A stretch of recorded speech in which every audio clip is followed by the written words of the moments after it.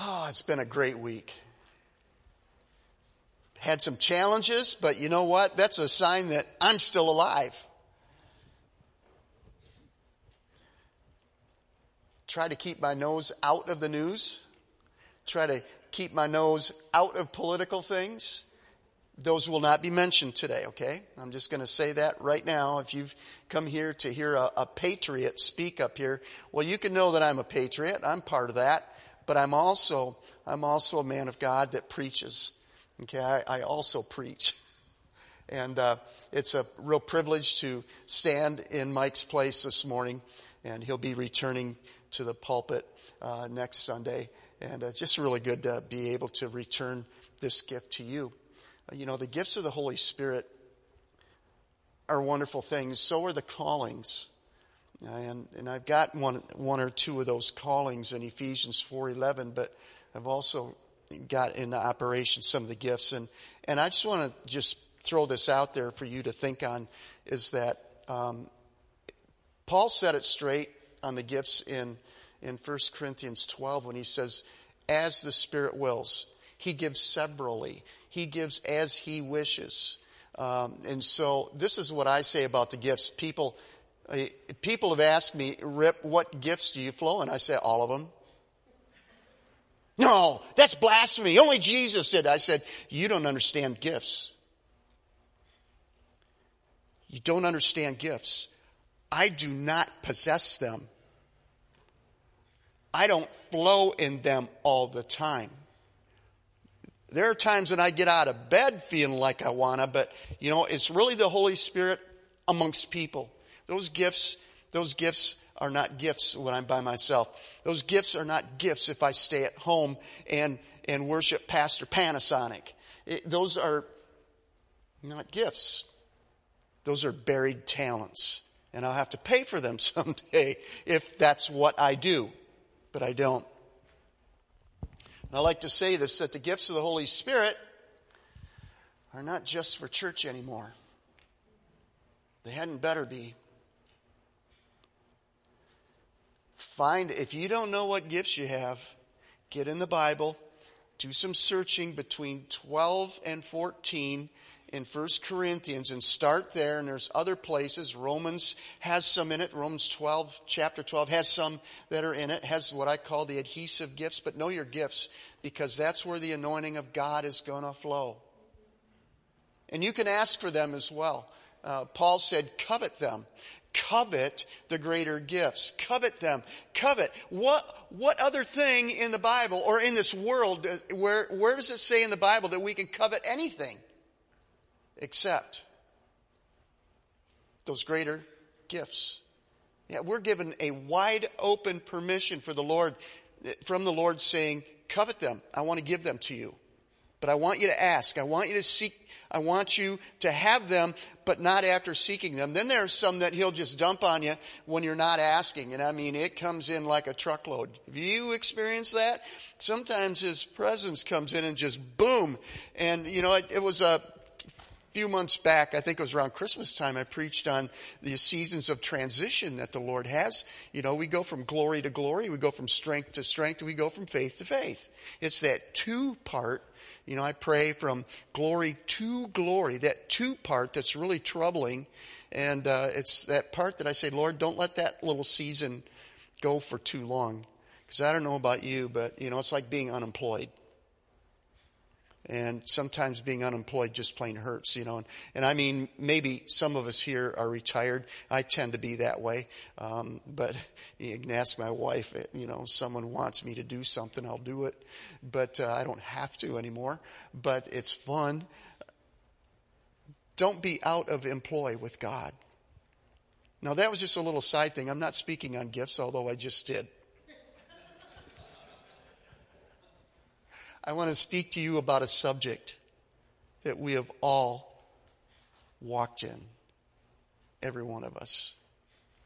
It is on one page of the Bible from Genesis all the way through the last page in Revelation. And that is faithfulness of God. I want to speak to you on the faithfulness of God, knowing that this is not even touching one but many facets of His beauty. I pray that you all could be face to face with Him in a dream or in a vision and talking with Him and see His beauty. His beauty. Jesus did say that He was going to do a little bit of that, Joel chapter 2, in the last days. Dream dreams, visions, Spirit on all flesh. I pray you would know that. I pray that His faithfulness would be fullness to you as a reward of your faith. Your faith, His fullness. Amen. Larry, would you put up that first one, 1 John 1:9? We're going to start at a very base level, and then we're going to move through some things. But there's only 2 points that I really intended on bringing to you this morning about His faithfulness. And we'll get to those in a second. But 1 John 1:9 says this, and how many of you have this memorized? Y'all have. Y'all should have this memorized right here.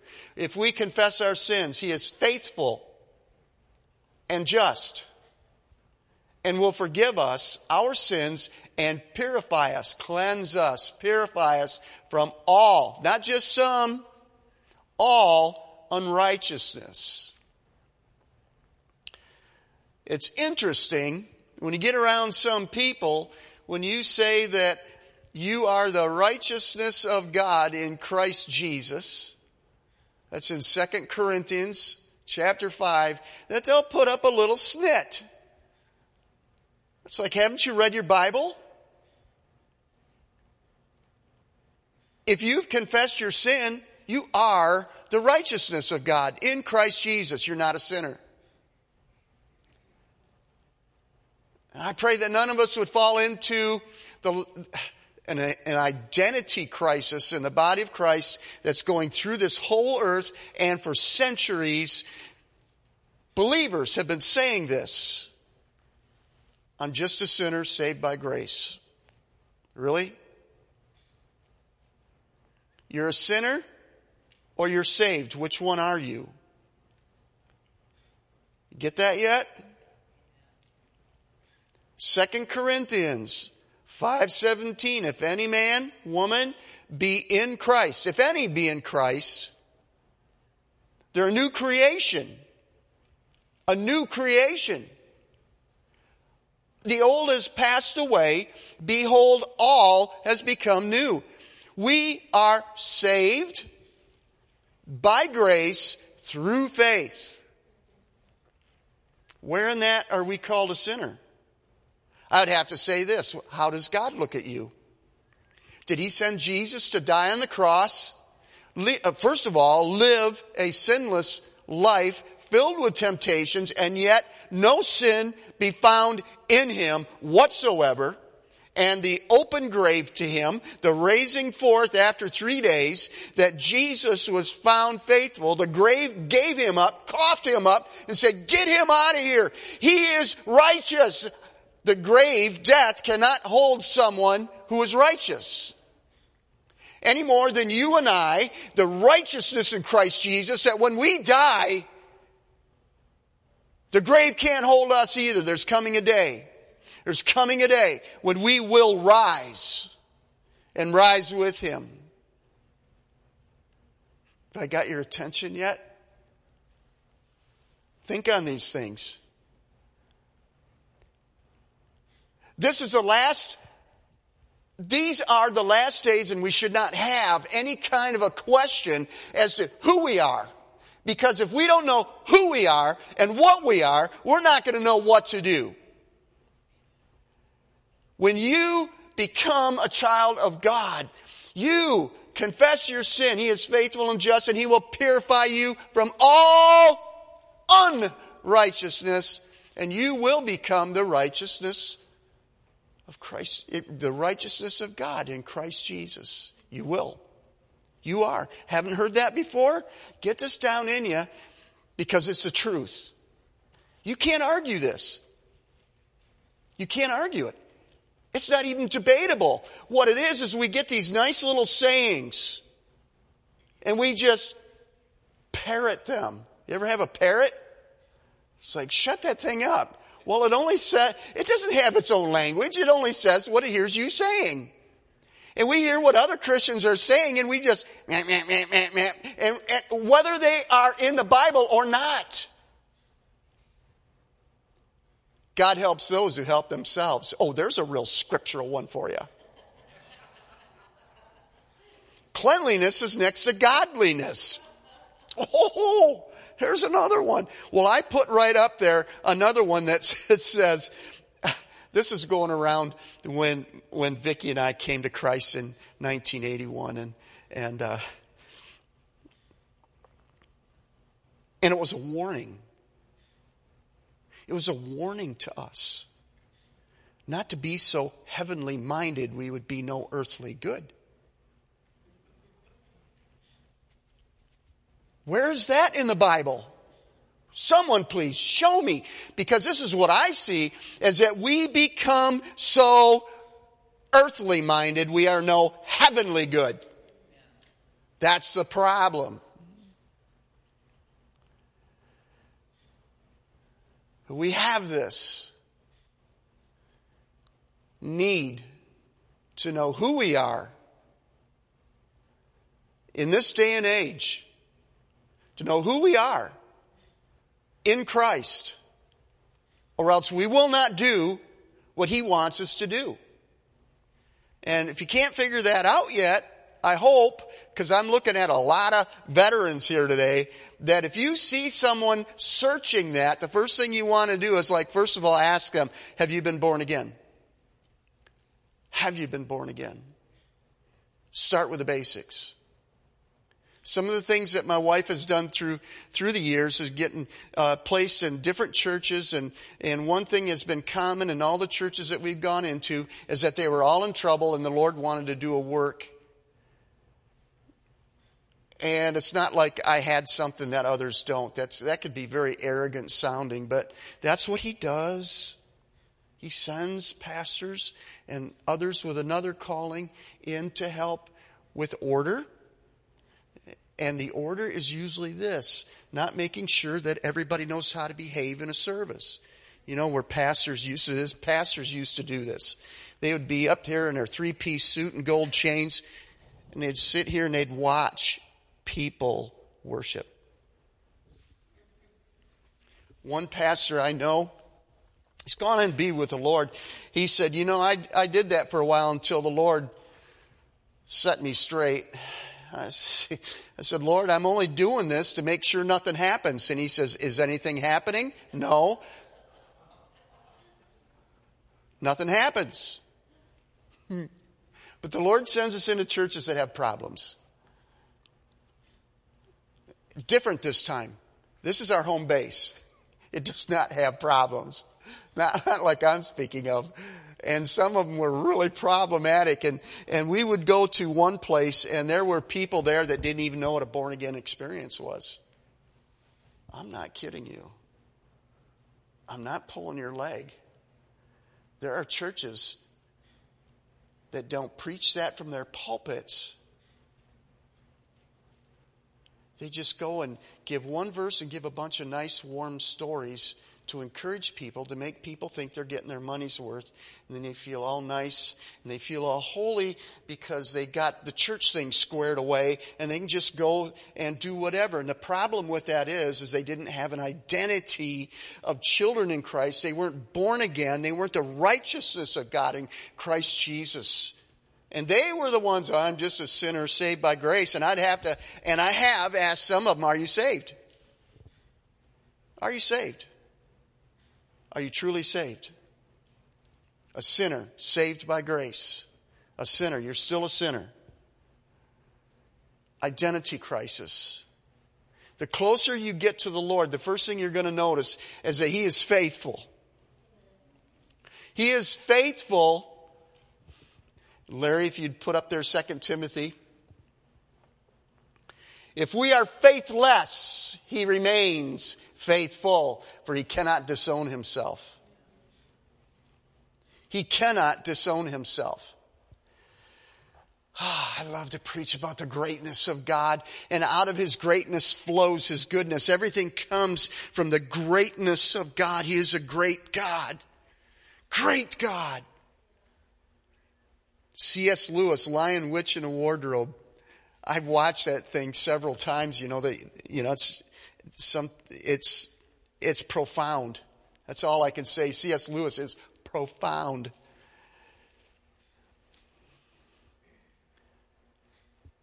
And the young boy he was asking this beaver that talked, was asking him about Aslan, the lion. And if you're a C.S. Lewis fan, I'm going to probably offend you and hack this up really bad. But let me give you Rip's paraphrase version. So the boy said, is he safe? Safe? He says, safe? He's a lion, I tell ya. But he's always good. Always good. For those that have come into Christ thinking that this was going to be an easy life, that it was not going to be dangerous. It hasn't been that way for me. I haven't had to shed one drop of blood in martyrdom.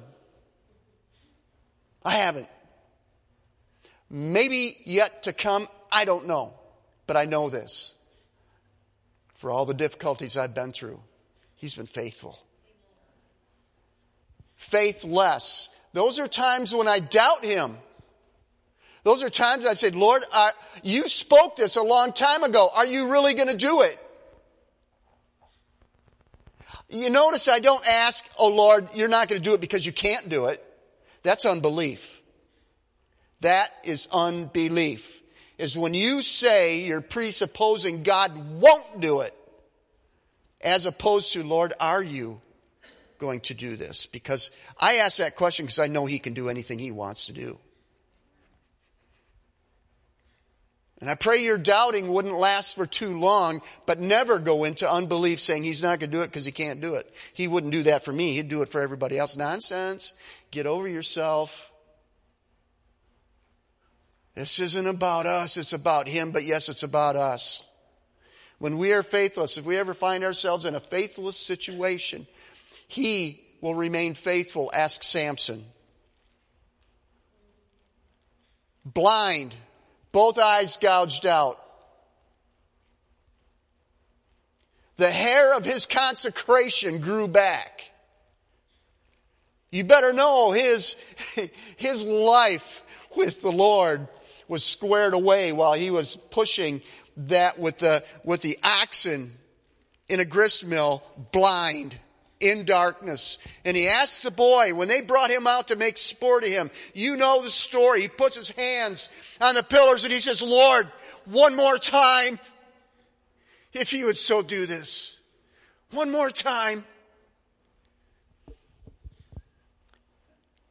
Oh, more people died there than all of his other exploits. Samson found the faithfulness of God. Noah. Build a boat, Noah. For however long, he preached with a hammer. People didn't know what a boat was, what a boat needed to do, or what a boat did. What? That's a funny looking house that you're building here, Noah. And they continued in their sin, their wickedness, and their degradation. And he preached to them, lest they would be unawares when it started raining. And they mocked him. Mocked him. Noah, Peter calls a preacher of righteousness, touches my heart. A preacher of righteousness. He was found faithful. His family was found faithful. And so much so that he saw the Lord fulfill that whole task, never to be done again. Another one-off that the Lord is good at doing. Faithfulness of God. Now, it was last week that I mentioned something that I didn't expound on, didn't take much time. but I want to fill it in just a little bit more for you this morning. And that was talk to you about an accelerated harvest. And as we come down, the clock is ticking down to a certain time where the Lord calls His church up in the rapture. And when He does that, that's going to be the end of the Lord giving promises to His body of Christ that was here. And then in the tribulation, there'll be others, but, it's going to be rough for them. But I just want to speak to you and I, who are believers now, all over the earth. The Lord has given us a promise. And has come maybe by a way of the Lord whispering something in your heart, giving you a desire to hope for, to believe for, something to hope in. And maybe it was someone, a prophetic word that came to you from a prophet, somebody, or maybe just somebody who doesn't even flow in that usually, and turn around, look at you seated in a church. I've had this happen a couple times, and say something to you. It's like, that was God. But yet to see it fulfilled. How many of you have had some promises that you have yet to see fulfilled? I do.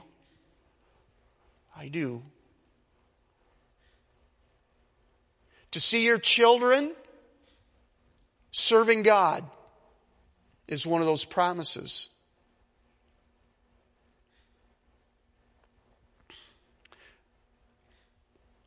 The jailer who repented after the earthquake, set all kinds of prisoners free. None of them escaped. And Peter or Paul said to him, no, everything's okay. And he says, today you are saved, and thy house. And thy house. Now, those that are unsaved, that are sons and daughters and grandchildren, believe it.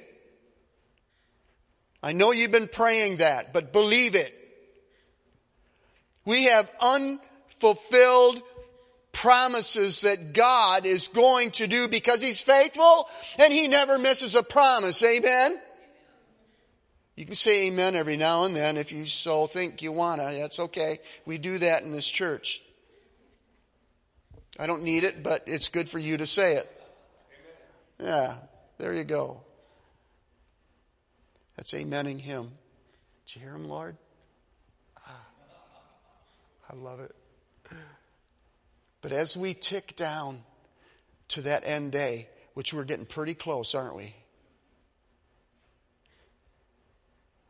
There's going to be an accelerated harvest of souls being saved and promises being fulfilled because He is faithful. Do you understand that concept? The closer we get to, there's a compressing of promises into a short amount of time, that there's going to be a lot going on in that short gap, that short segment of history of humankind here on this earth, that God is going to fulfill it all. And you know what we call that? We've called it that for years, but have yet to see it, and that is the end time harvest. That's why it's going to come about, is because God is faithful. There's a compressing of time, and He's getting ready to dump out fulfilled promises to you and I in places that we thought maybe it was a promise that maybe the one who was given a prophetic word, maybe they were wrong. No, they weren't. No, they weren't. Not the ones that my wife and I have been given, and we've been seeing some of that fulfilled. Just the other day, and my wife said that, and she said something in regard to one of my crazy hobbies and pastimes that I have, like when I go fishing. And she said, just so good to see you enjoying that. That was part of that prophetic word that was given us when we visited that one night over at that other church. Guy called us out of nowhere. Just out of nowhere, says, I have a word for you too. Stand up. We still got it somewhere. Those kind of promises. And He's going to do it because He's faithful. some that we have just plain forgotten about, or some that we have doubted, He's still going to do it because He said He would. Aren't you glad you're serving Him? You are faithful ones just for being here this morning. But it goes greater than that. It's much greater than that. God honors those that honor Him. That's a verse. That is not one of those little parroted things. That's a verse in the Bible. God honors those that honor Him. Honor Him. Honor Him in everything you do, and then pretty soon you're going to see some things happen that you don't even attribute to that verse. Sowing and reaping, the things that we sown long time ago, you know what? Maybe it took 5 or 10 years. Some things take a while to grow. Not everything is a weed, you know, and that's not even of a biblical nice thing to have growing, like a tare among the wheat. But you know that it's going to happen. I want to encourage you in this. He's so faithful. He is faithful, and He will watch over His word until it's performed. Turn with me, if you've got a Bible. If not, just look at the wall. Stare at the wall. We would only know what that means in this day and age. Jeremiah 1, 4 through 12. And this is Jeremiah, a young prophet. The word of the Lord came to me saying, this is God, before I formed you in the womb, I knew you. Before you were conceived, I knew you. Before you were born, I set you apart. I appointed you as a prophet to the nations. Jeremiah says, alas, sovereign Lord, I do not know how to speak. I'm too young. But the Lord said to me, do not say I am too young. You must go to everyone I send you. There's this obedience thing. You must go to everyone I send you to and say whatever I command you. Do not be afraid of them, for I am with you and will rescue you. And He did. Read the book of Jeremiah just for the sake of pointing out where the Lord was faithful to fulfill that word. Then the Lord reached out His hand and touched my mouth. That would be a sensation, wouldn't it? And said to me, I have put my words in your mouth. See, today I appoint you over nations and kingdoms to uproot and tear down, to destroy and overthrow, to build and to plant. And then look what the Lord's going to do. He's going to test him. It's almost like those of us, Tom, those of us who like hot rods. You know, I'm going to put this engine in this car because I want to see what it does. Guess what the Lord was going to do?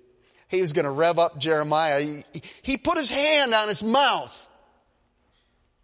Tell me his spirit was not quickened. He had a special kind of calling and anointing. And the Lord says, what do you see, Jeremiah? How you doing, buddy? That's what He's saying. How you doing, Jeremiah? What do you see? Jeremiah says, I see the branch of an almond tree, I replied. The Lord said to me, you have seen correctly, for I am watching to see that my word is fulfilled. Amen. I'm watching to see. I am watching over my word to see that it is performed, to see that it does everything that I send it out to do. Oh, I like this. Isaiah 55, 10 and 11 says this very thing. As the rain and the snow come down from heaven and do not return to it without watering the earth and making it bud and flourish, so that it yields seed for the sower and bread for the eater, so is my word that goes out from my mouth. It will not return to me void, empty, but will accomplish what I desire and achieve the purpose for which I sent it. You see faithfulness in there? Faithfulness. God is faithful, and He will do it. Just wait on Him. Faithful to perform it. He also said, I sent my word to heal you of your disease. He sends His word. Word, Jesus, capital W. Wow.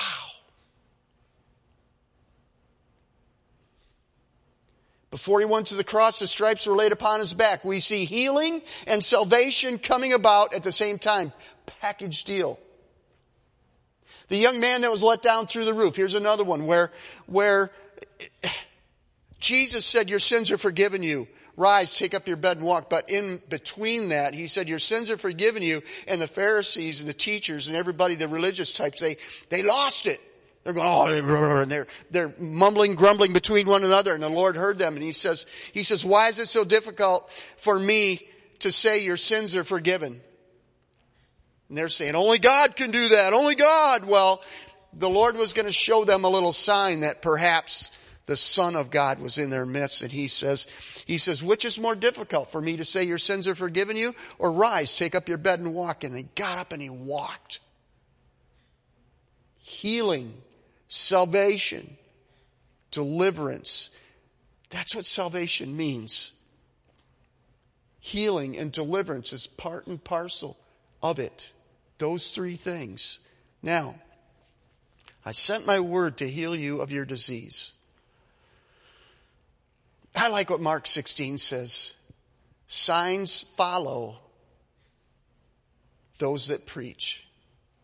When you preach His word, signs follow. There was a young rapper when rap music was really coming in back in 1986. We heard this. 86. Is that going back a few years?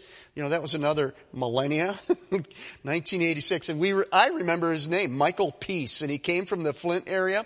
Michael Peace was a rapper, and he was born again to the bone. And he would rap the Jesus rap, it was called. You could probably go on YouTube and find Michael Peace, the Jesus rap. And he goes this, signs follow what you preach. It is the word of God that you teach. Signs follow what you preach. It is the word of God that you teach. One of those signs is healing. Now the Holy Spirit gives gifts, a gift of healings, gifts of healings. There's a plural in there somewhere, and that's in 1 Corinthians 12. And those are one of the greatest gifts that we should covet. I still covet that. I still covet that. But when you stretch forth your hand and put your hand on somebody and say, be healed in the name of Jesus, and you watch the Lord do what's going on, do you know what that does to the person that's set free? Would to God no one would get any kind of a picture saying, I am bragging because of those that have been healed. No, it was God. I brag on Him because He is God. And He's showing Himself faithful to the one who needs to be set free from that infirmity. Do you see that? Good, because I'm going to lay some stuff on you. I want to give Him glory for things that He has done for so long ago. 9 years old, I was in my bed and I was crying. I don't know for how long, but my pillow was wet when I was 9 years old because my best friend was dying in the hospital and I knew I'd probably never see him again unless God healed him. Where'd that come from?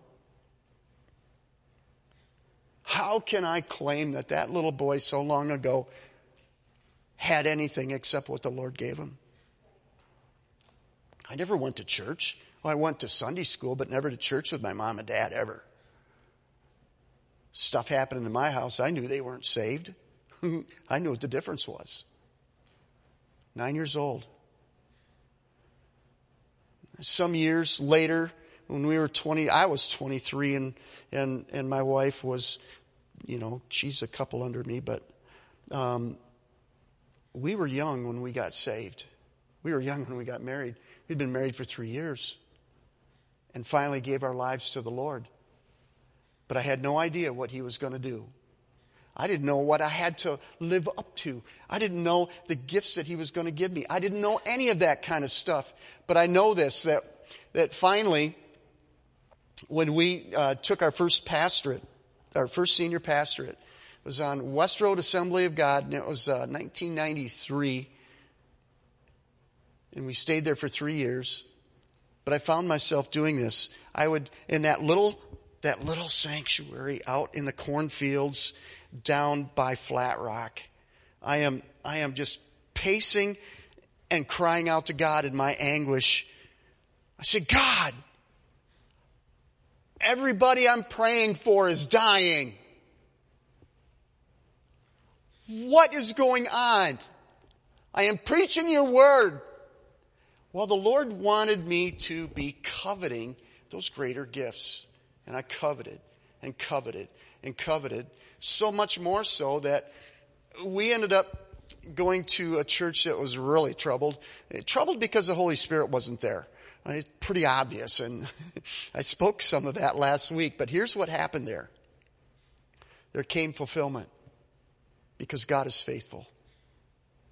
He's faithful. The Lord asked us to step out in faith. And with about 50 people in the congregation and a third of them kids, He called us to feed many, many, many families. We helped 5,000 people a year out of that little church. Can you say miracles? You know what that did to me? You think I bragged about it? Let me tell you about doubt. Until one day, and the Lord says, I'm not going to hear any more of this. Haven't you read my story about the fishes and the loaves? Oh, okay. I'll grow up. But I wasn't ready to see what we were going to see when usually 40, 50, 60 people standing at the door when I would come into the church, and we would come in, a small crew of us to help feed. We had a huge food ministry for a little tiny church. And when we opened the doors, we had such good food for them, but the greatest food was what they were going to hear. Made it a point, and I told everybody, I want you to talk about Jesus, not about their problems, okay?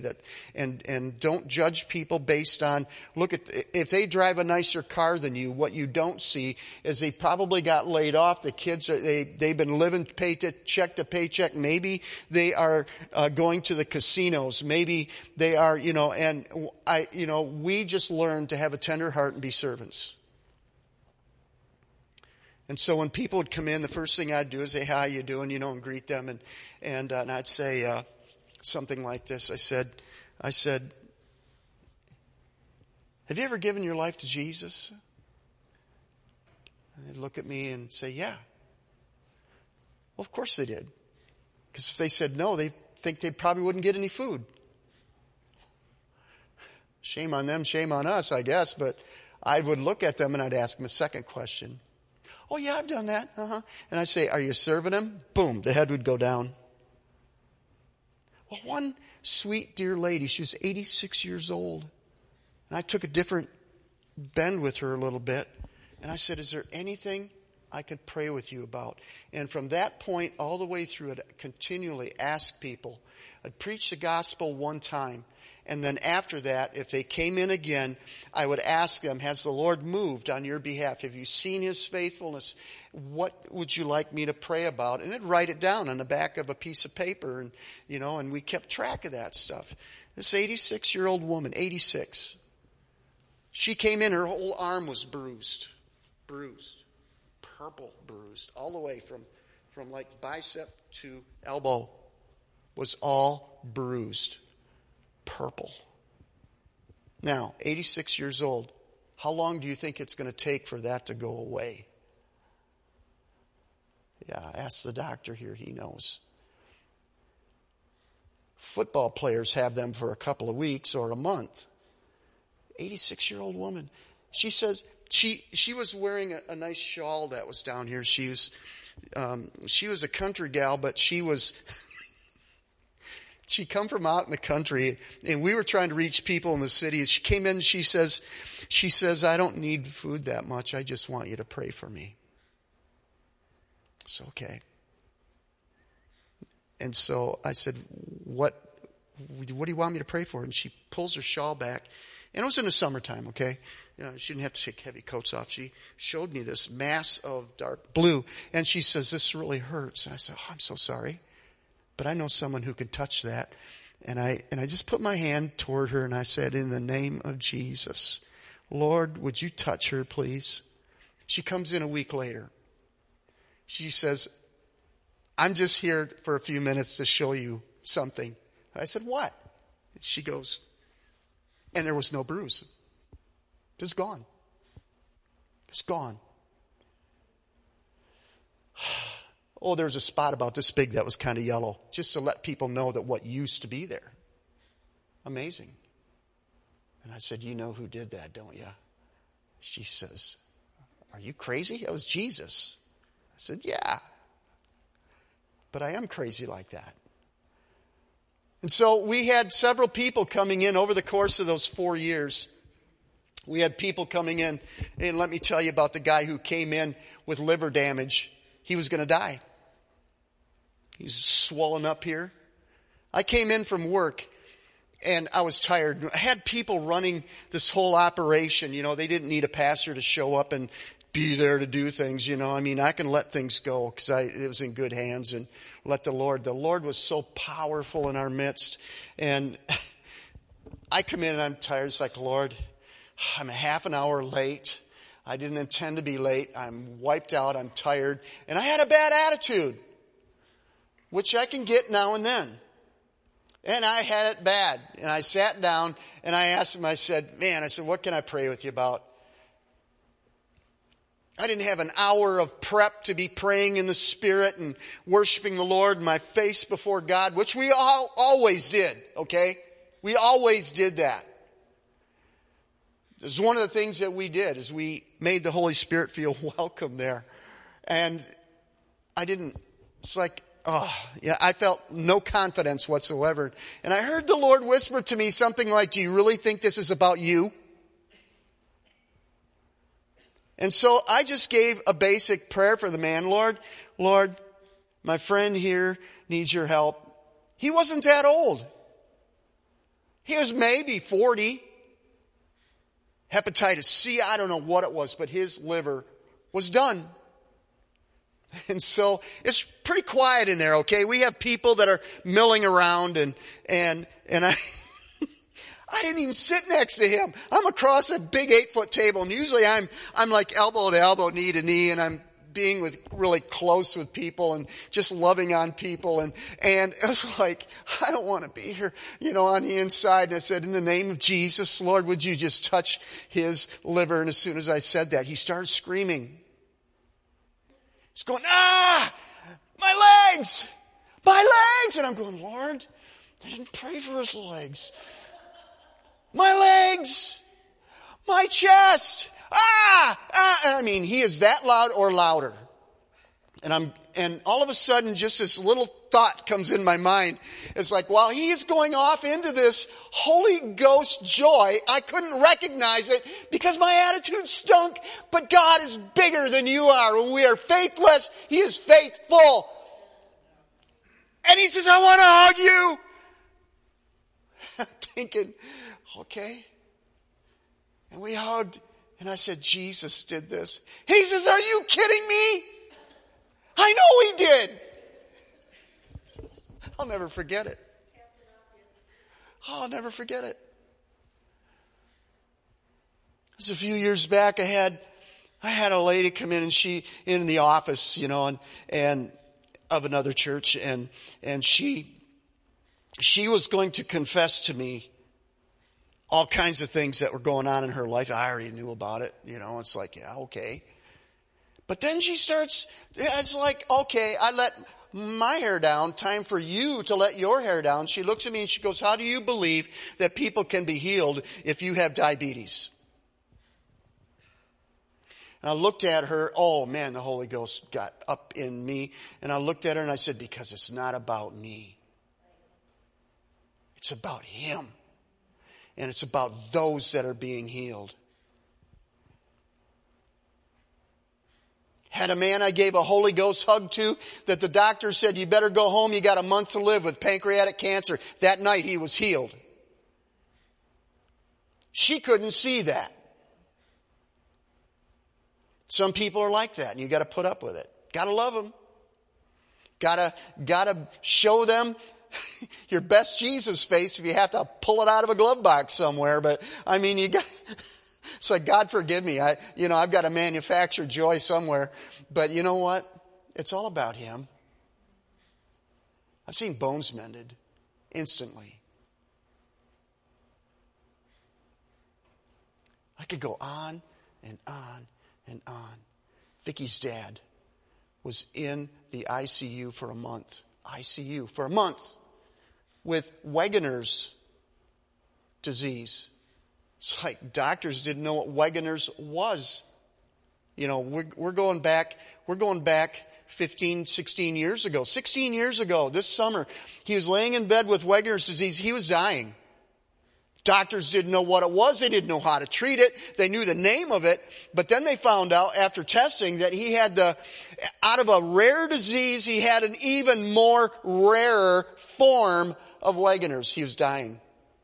His body was just turning in on itself, and he was dying. And he was in the bed, and I remember this is when we were pastoring here. Let's go back to 2006. And I was just sitting at the bar on the laptop. Excuse me.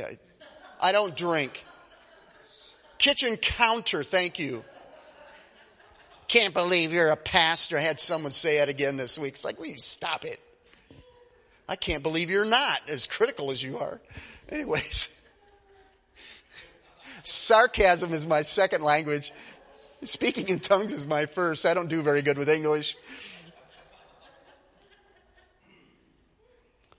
I had a bottle of anointing oil that I carried with me all the time.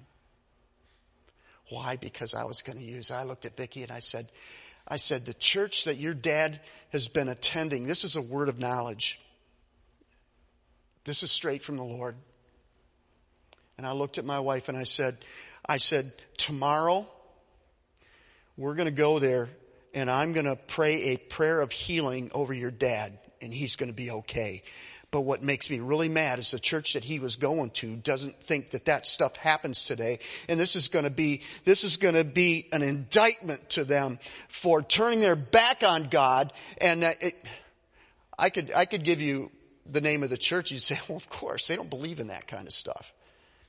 But I was just a little bit, it's like, I've got to go now. And it's like, to that point, it had been fine. But everything God does is in the fullness of time. You understand that? Fullness of time. Not according to what we think in our convenience. Fullness. And after a month, it became really obvious that it was getting full. And that's like, Lord, is this time? And the next morning we went over there and I walked in to that ICU room and his wife, it's a stepmom to my wife. She's gone on. Both of them gone on to be with Jesus. How wonderful. I walked in there and I looked at her and I said, we're not here to visit. I stood at the bed, at the foot of that bed, and I rebuked death. I said, death, you've got an eviction notice. In the name of Jesus, the blood of Jesus is against you. Leave right now. In the name of Jesus. And I said, Wegener's disease, obey the word of the Lord. Leave. It's like, okay. But before we left, Jenny, his wife, looks at me. She says, I've been waiting for someone to come and do just that. I said, well, there's that word of the Lord. It's not about us. So what happened? Vicky's brother, Jamie, was coming up from downstate, and he says, He's not, I came up here to see him. It's not right that he's going to die. There's too much death going on. Mom's dead and sister's dead. And now my dad, this is not right. And so he's coming up and he's thinking this, and 30 days in a coma. Thank you.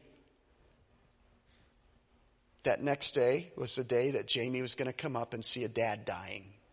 You know what he saw? He was sitting up in a subacute. He was sitting up in the bed, talking and laughing to Jamie's jokes. It's not about us. It's about him showing himself faithful, especially to those around. Still believing that Jamie would look at that and lose some cynicism along the way, but we're still believing for him. Still believing for him. How many of you remember Bob Ottekirk? Remember Bob Ottekirk? Same summer. I came into the office here, and I was given a word that Bob Ottekirk was in the hospital, kidney failure. And he wasn't doing so good. He already had diabetes, and now he's in kidney failure. I said, no, not my friend. He was 80-some years old. I think at that time he was 82. And so I grabbed the oil and I went over there and I walked into the hospital room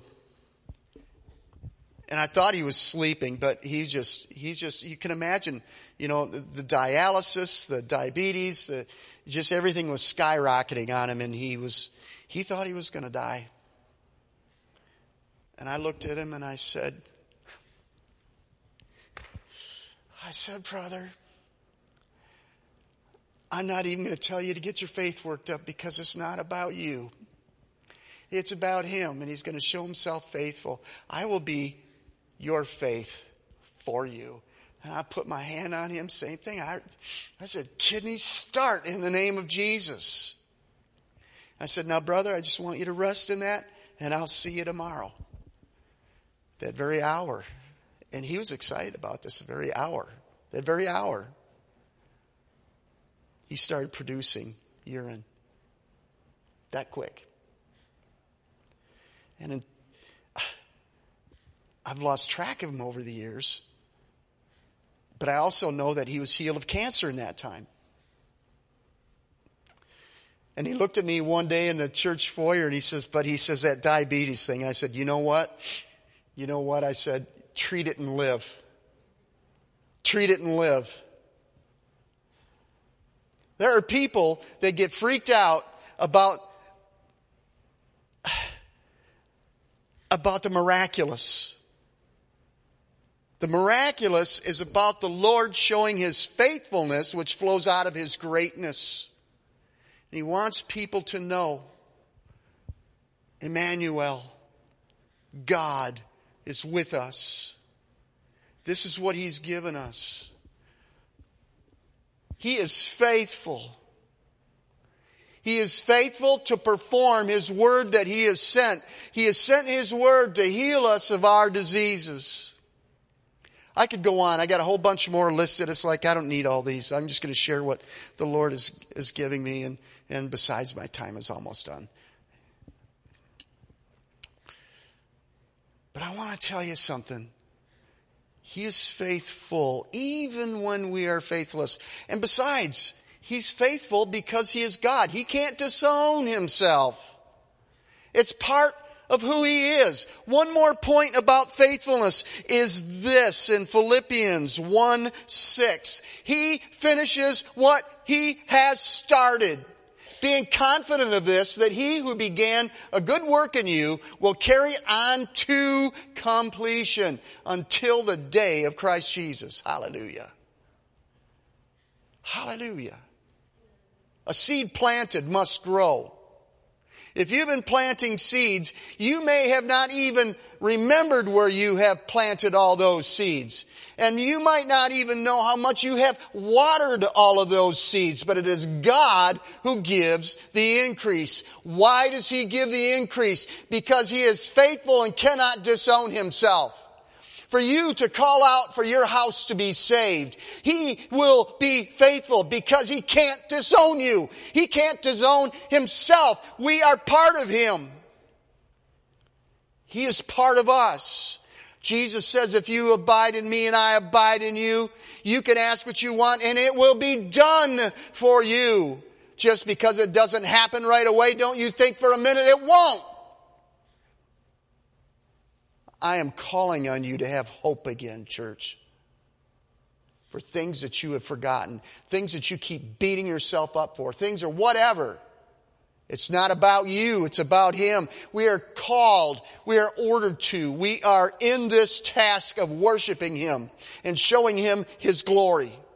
Lord, look at, Lord, I have glorified your name today. Isn't that wonderful? We don't do it for any kind of a reward. Because we know this, that whoever gives a glass of water in Jesus' name will not go without reward. Do we have a problem getting a glass of water these days? How insignificant is that? And yet God sees it. You have sown much. And maybe been thinking you have not reaped according to that. He's faithful. And an accelerated harvest is coming. Would you stand me, please? I'm done.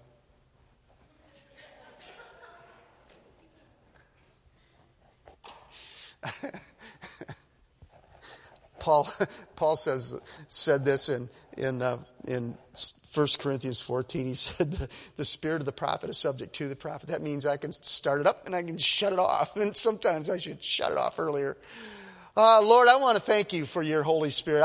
Lord, I feel and with faith know that you are encouraging, you are blessing, and Lord, we are leaning on your faithfulness this morning, and we wouldn't be here without it.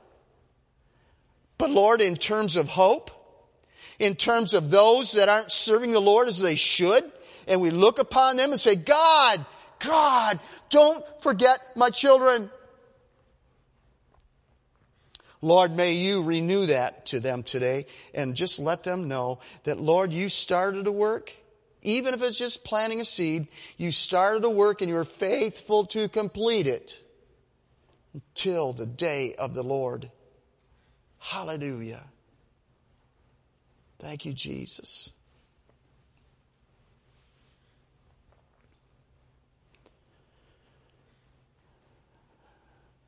Lord, I pray for this week, for everyone here, but for this week, Lord, Lord, that someone would be saved in and through us.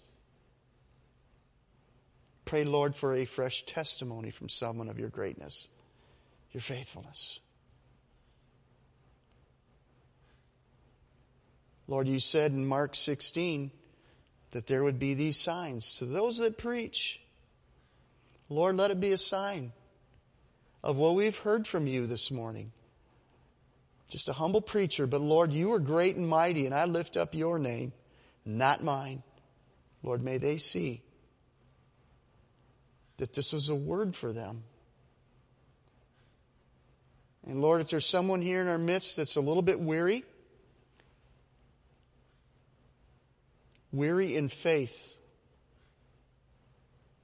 Lord, that you'd lift them up, pick them up, get them going. And Lord, only you can do that. That same Spirit that raised Jesus from the dead is in us and able to quicken the mortal body. Lord, I want to thank you for that word. And Lord, for everyone that is here today, I pray, God, in your joy, may they go forth into the harvest in Jesus' name. Everybody said, God bless you as you go today.